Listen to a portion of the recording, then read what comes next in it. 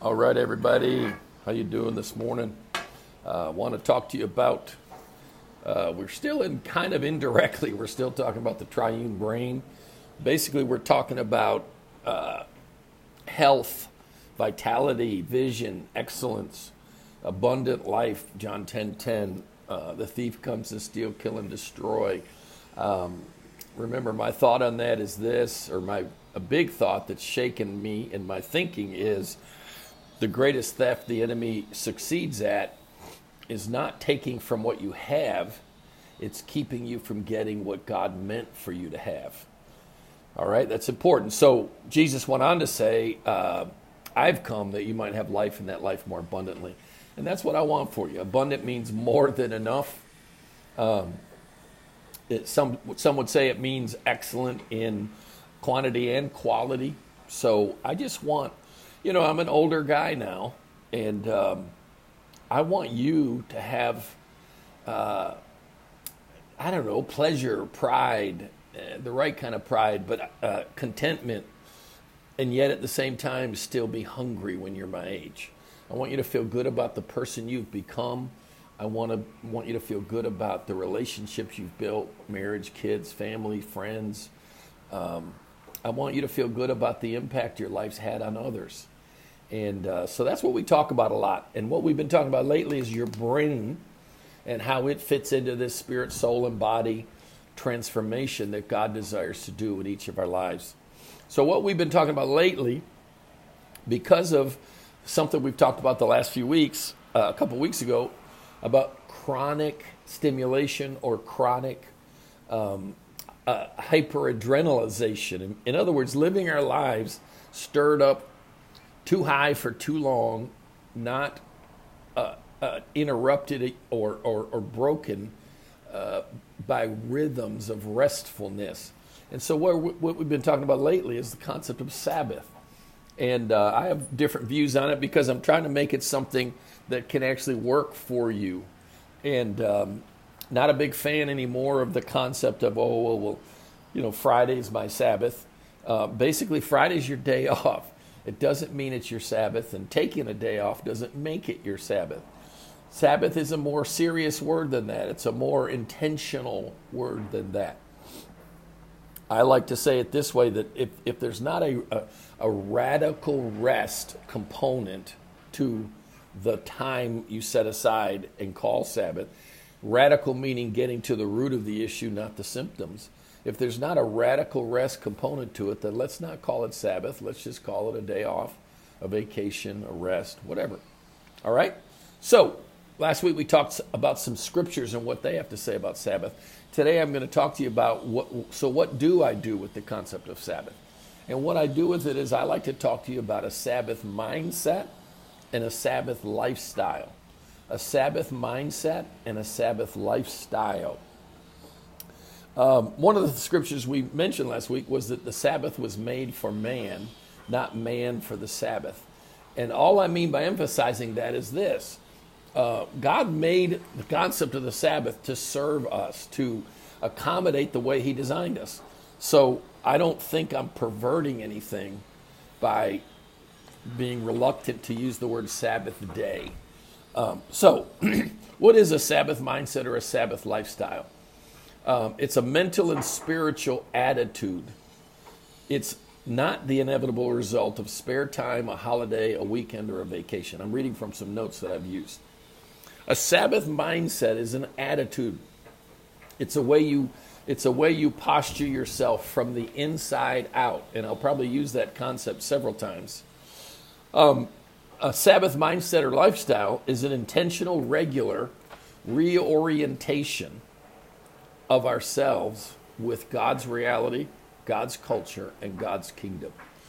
For me, Sabbath is an opportunity taken as often as needed until it becomes more habitual.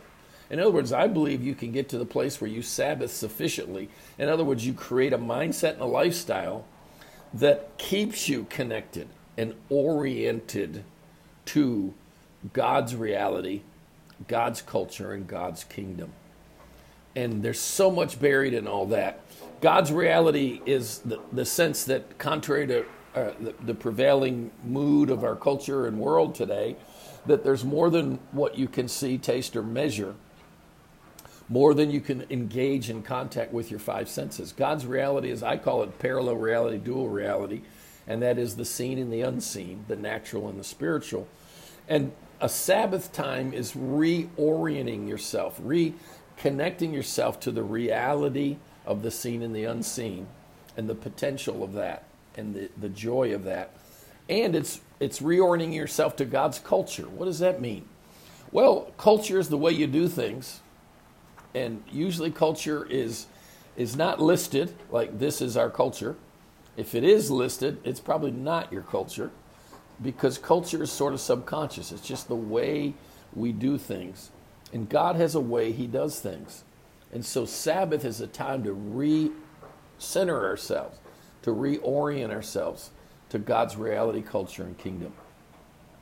Sabbath mindset and a Sabbath lifestyle is built on moments or seasons of quiet, restful withdrawal. Quiet, restful withdrawal. In other words, stepping away from the noise, the hurry, and the crowds. Stepping away from all the things that keep us stirred up. I'm doing this on my iPhone. If I wasn't, I'd hold it up and say to you, this is one of the main challenges to that keeps us from disengaging from the scene and hurried and all of that. So it's built on moments or seasons of quiet, restful withdrawal and receptive attention. I love that phrase, receptive attention. You might use the word noticing.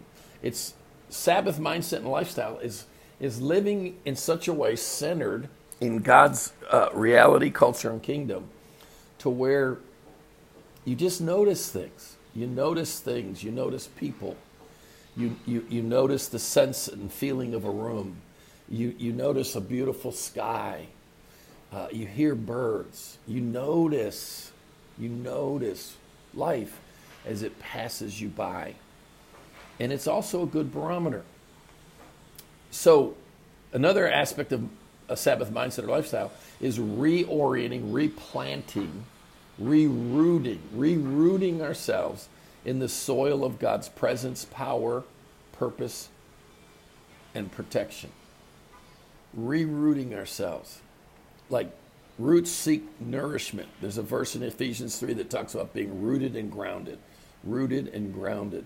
Rooted is, this is the Chip Judd, rooted is nourishment, grounded is stability, security, strength. So a Sabbath mindset and lifestyle is a way to reroot myself on a regular basis in the soil of God's presence, God's power, God's purpose, God's protection, God's provision, lots of P's there, right? A Sabbath mindset or lifestyle is shifting from, remember, it's reorienting ourselves to God's reality, culture, and kingdom. Reality, culture, and kingdom. And the culture around us lives life like this. Do stuff so that you can have stuff, and then you define who you are, your identity, worth, and value by what you do and what you have. Do stuff so you can have stuff, and then your identity is built on what you can do and what you have. That's the secular, worldly culture around us. A Sabbath mindset and lifestyle reroots us, recenters us in God's reality, culture, and kingdom. And God's reality, culture, and kingdom works like this. Be who you are. Be who God's made you. What has he made you?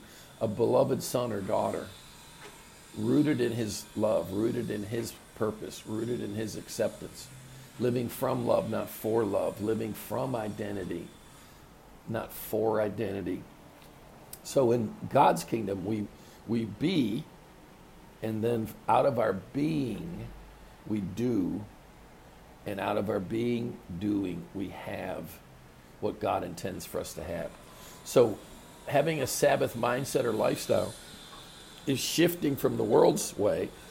Do stuff so you can have stuff, so that you can be your identity, worth, and value based on what you can do and have. Shifting from that to being who and what you are, established by God and his love and grace and mercy, so that you can then do stuff and have stuff. All right? So next week we're going to talk about some actual rhythms. What are some practical ways that you can practice a Sabbath mindset and a Sabbath lifestyle? All right? See you later, man. Love you guys.